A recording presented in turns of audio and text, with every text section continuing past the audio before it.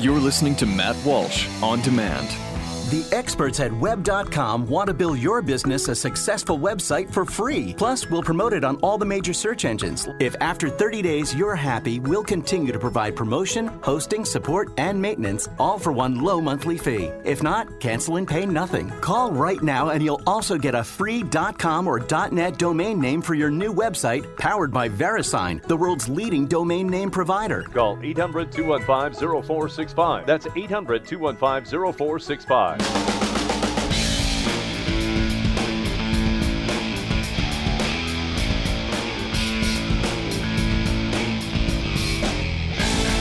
Welcome to the Matt Walsh Podcast. Thank you for listening. Thanks for being here.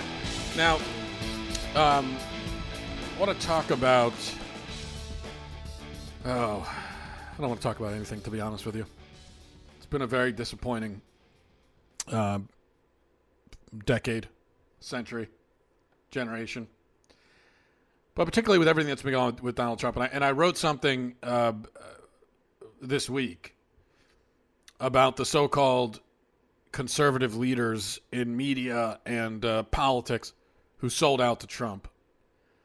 And, of course, if I wanted to compile an exhaustive blacklist, I would need to add another 45, 50 pages to an already pretty lengthy, post. And, of course, we get into it. All these people, all these conservative opinion givers who have legitimized Trump, sold out to Trump, whether talk radio, cable news, bloggers, everyone that's in the opinion-giving industry that I'm in too. I'm not as prominent as a lot of these people, but this is what I do for a living. And, so it's got me to thinking about this industry, and it is an industry, by the way. We supposedly are defending conservative ideas, we're defending principles, but it's an industry, it's a business, and a lucrative one. And so I've been thinking about this business, and a couple things I wanted to say about it. That, first of all, the list of sellouts would, of course, we know about the people now: Sean Hannity, Ann Coulter, Laura Ingraham, those people. There's a lot of them. Just all-out shills for Trump, have been from the beginning, for the most part. But the list of sellouts would grow longer if we included the conservatives in the commentating class who haven't endorsed him, but have supported him implicitly by remaining silent, or who oppose him now but legitimized him in the beginning by taking his silly, insincere war against the establishment seriously, talking about how, and you'd be surprised, some of the most viciously anti-Trump, never-Trump people now, again, commentators, pundits, whatever, if you were to look at what they were saying on social media or writing or saying on cable news back in July, August, October, September, you'll find that many of them were talking about how Trump is refreshing and he's saying what needs to be said and he's politically incorrect and it's so exciting and blah, blah, blah. Just gushing about it, about his political incorrectness and his boldness and his truth-telling, yada, yada, yada. And they knew better. That's the thing. They knew better back then. They weren't actually refreshed by Trump. They didn't find him refreshing. They knew that Trump wasn't saying anything that they themselves haven't said a billion times. And that almost every conservative in Conservative Inc. says all the time. It was nothing refreshing or, oh, wow, I can't believe someone's finally saying it. He never said anything like that. The only thing things that Trump has ever said that are really like, wow, I can't believe he said that, or that's the first time I've heard that. The only time that he says things in that it's when he says something that's truly horrendous, or untrue, or just as Marco Rubio said, or actually I think I said it, and then Marco Rubio might have plagiarized me, but not politically incorrect, but just incorrect in general. So those are the only things that he's ever said that are Wow, I can't believe you said that. But as far as just the standard sort of conservative opinions about this and that, he's just repeating what he's heard talk radio hosts say. So anyway, these people are on the right side of the discussion now, but they should realize that they helped create this monster, and they know why they helped create it. They praised a man who deserved no praise. They gave credence to his phony WWE shtick because they were afraid of upsetting their audience and because they were enticed, at first anyway, by the ratings and traffic that came with saying the popular crowd-pleasing things about Trump and his rabid disciples. And my point is not to hold a grudge against those who handled this poorly in the beginning. My point is to simply highlight how badly Conservative Inc. botched this thing, with a few exceptions. I mean, just a few, really. Our celebrated conservative opinion givers failed to demonstrate from the beginning the kind of foresight, courage, prudence, and wisdom a person ought to have if thousands or millions of people look to them for leadership and insight. And this is not the first time either. Far from it. Our principles and ideas as conservatives are clearly not winning. Okay, we're not winning hearts and minds at reclaiming the culture at the rate that we want. This isn't all the fault of so-called conservative leaders, but it's also not exactly a badge of honor for them. And I think if these people were primarily concerned with saying what needs to be said, fighting for truth no matter the cost, we may be in a very different situation. But many of them chase ratings over truth. They whip their audiences into frenzies, and so they can exploit the outrage. This is not the case for every conservative opinion giver, COG, C-O-G from here on out, but it is the case for many. And you know, I was already disappointed with the COGs, and again, I know I'm in this group. This is what I do. I realize that I'm not trying to separate myself or act like I'm above it or whatever. I was never a Trump fan. I got that one right. I can say that I got that one right from the beginning. But I am still part of this. Okay. And I was already disappointed in us before Trump mania kicked into turbo gear. For many reasons, but here's one. We seem to have forgotten about it now, but back in the summer, if you recall, there was a group called the Center for Medical Progress, which released a series of dramatic videos revealing widespread criminal conduct among high-ranking Planned Parenthood officials. And Conservative Inc. the COGs hammered on this topic for a short while, maybe a day or two, before relegating it to a third or fourth tier news item. And by the time the fifth and sixth undercover videos were released, many prominent conservative media folks had given up on the story entirely. They pretended to push a sort of defund Planned Parenthood movement, but they quickly abandoned it when the audience lost interest. And now many of them are supporting a presidential candidate who explicitly promises not to defund the, quote, wonderful Planned Parenthood, as he calls it. But they should have obsessed over the story. They should have been relentless about it. And so often I find this to be the case. That there are issues, there are things, there are stories that these conservative leaders, these COGs, should be intensely focusing on, and they don't. And in the case of Planned Parenthood, just as an example, they should have mobilized, turned up at rallies, marches, shouted from the rooftops about it for months on end. Because if you're a conservative, you believe that Planned Parenthood is a tax-funded organization that murders 330,000 human beings a year and then turns around and sells their body parts for profit. So how does a conservative with a massive audience not bring that up constantly? You have an access to millions and millions of people, and you allegedly believe there's an ongoing genocide happening in our own neighborhoods. How do you justify only mentioning it mentioning it on the rare occasion that it surfaces to the top of the news cycle. And I know different people concentrate on different kinds of topics, but if you are profiting off of conservatism and conservative values, supposedly, if this is your business to defend them, how could this not be something that you bring up all the time? If you really believe it.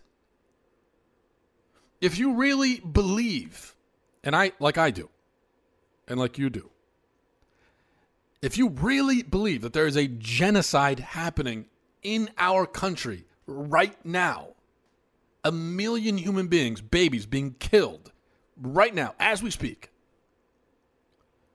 over the course of the next year, if you really believe that, and you have an audience of millions or thousands of people that trust you and listen to you and can be mobilized by you, and that they look to you specifically as someone who will talk about things like this, how do you justify not obsessing over it? I don't get it. I don't get it. But this is how our conservative opinion givers operate often. Not in every case, but often their opinions are calibrated based on the mood and interest level of the general public. And something like abortion and the Planned Parenthood issue, it makes a lot of people uncomfortable to hear about. It's not something that's at the top of the news cycle very often. And when it is, like with the Planned Parenthood thing, it doesn't stay there very long. So that's why it's not discussed by a lot of these conservatives, or at least not discussed often. And so I think even before the Donald Trump thing, and even before Planned Parenthood, of course, it's been evident. It's not a revelation. That a lot of people who pretend to lead the movement, particularly the ones that are in media or on the internet, or radio, politicians as well, that a lot of these people are more interested in promoting themselves, getting attention, getting money, being popular. That's a very real. I don't have to tell you this again. I know I'm not. This isn't breaking news. Anything I'm saying. These are not searing insights, but of course we know that money is a huge temptation or a huge thing that drives people, but the desire to be popular, not just famous, but popular and loved by many people, it's a very powerful desire and a weakness. Because we should never be motivated by that, by popularity. But it is. It's very powerful. And the thing is, I've experienced it as, and this is the only reason why I hesitate to put myself in this category, the conservative industry. I hesitate to do it, not because I'm trying to absolve myself, but only because it feels, it feels arrogant in some ways. Because I'm not Rush Limbaugh, okay? I'm not famous. I can usually walk down the street, no one stops me and says, "Hey, are you Matt Walsh?" Sometimes that happens, but not very often. So I'm not at the same level, but I am in that, world at a lower level. And I do have an audience with my writing. I have an audience, a large audience, much larger than I could have ever imagined that I would have. I mean, absurdly large. Again, not as large as some of these other guys, but still, for me, incredibly large audience of people who care what I think and want to hear what I think and consider me to be, someone. Maybe not the biggest star in the universe to them, but I'm someone to them. And so I've experienced this some, even on that level. This kind of, it can be intoxicating, that sort of popularity, that attention. You feel affirmed by it. And I think after a while you begin to depend on it. And you can't imagine what your life would be like if you didn't have that, if you were just a normal person walking around. if you wanted to give your opinion or your insight into something, and you just had to talk to whoever's in the room with you, instead of being able to go on the radio or TV or on the internet even and say it to a bunch of people and have them really care, like, oh, And so people will do this. I think you become intoxicated by that. You become addicted to it. And then it becomes dangerous because you don't want to lose it. And the fact is, we know this from as Christians, we know this. Jesus said, if you stand for truth, of course I'm paraphrasing here, but if you stand for truth, people are going to hate you. They're not going to want to hear it. So if you really stand for truth, it's like you can't prioritize truth, that's what I care about, and your popularity, your money, and everything at the same time. You can't put them on the unequals playing field because you're gonna reach points where you have to choose one or the other, where you stand by one at the expense of the other. And it can be really difficult. And I'm talking about me as just lowly me, but I can only imagine if I was Rush Limbaugh. Incredibly famous and just everyone likes you, right? Not everyone, but you've got millions of people who respect you. The notion of losing that has got to be traumatizing, really.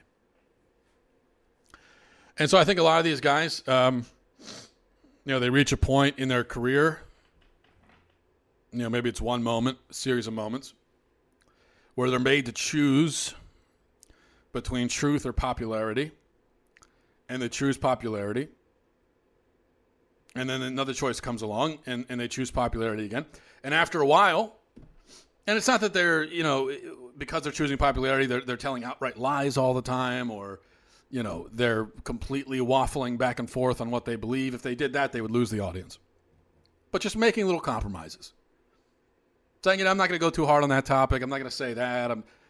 I think this is important, but I'm not going to say it. Okay, this is the top of the news cycle. I'm going to talk about that instead of this, even though I think this is more important. Just those kinds of things. Series of decisions. But they're cumulative. And then finally, I think we reached Donald Trump, which was a big moment. A big moment of, are you going to stand by your principles, or are you going to go all in for popularity and essentially abandon all of your principles?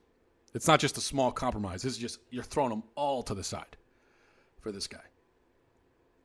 And I think a lot of people at that point, because they were conditioned, because this is what they've been doing for a long time, for the sake of maintaining their livelihood, their fame, their money, the ratings, it was an easy choice. It was like, okay, I'm going with popularity. And so I think we need to just realize this. Be careful who we trust, who we listen to. Be careful who we rely on to be the defenders of conservative principles and conservative ideas. Because a lot of the people who we think are invested in defending those ideas are really just invested in themselves. And we just need to realize that.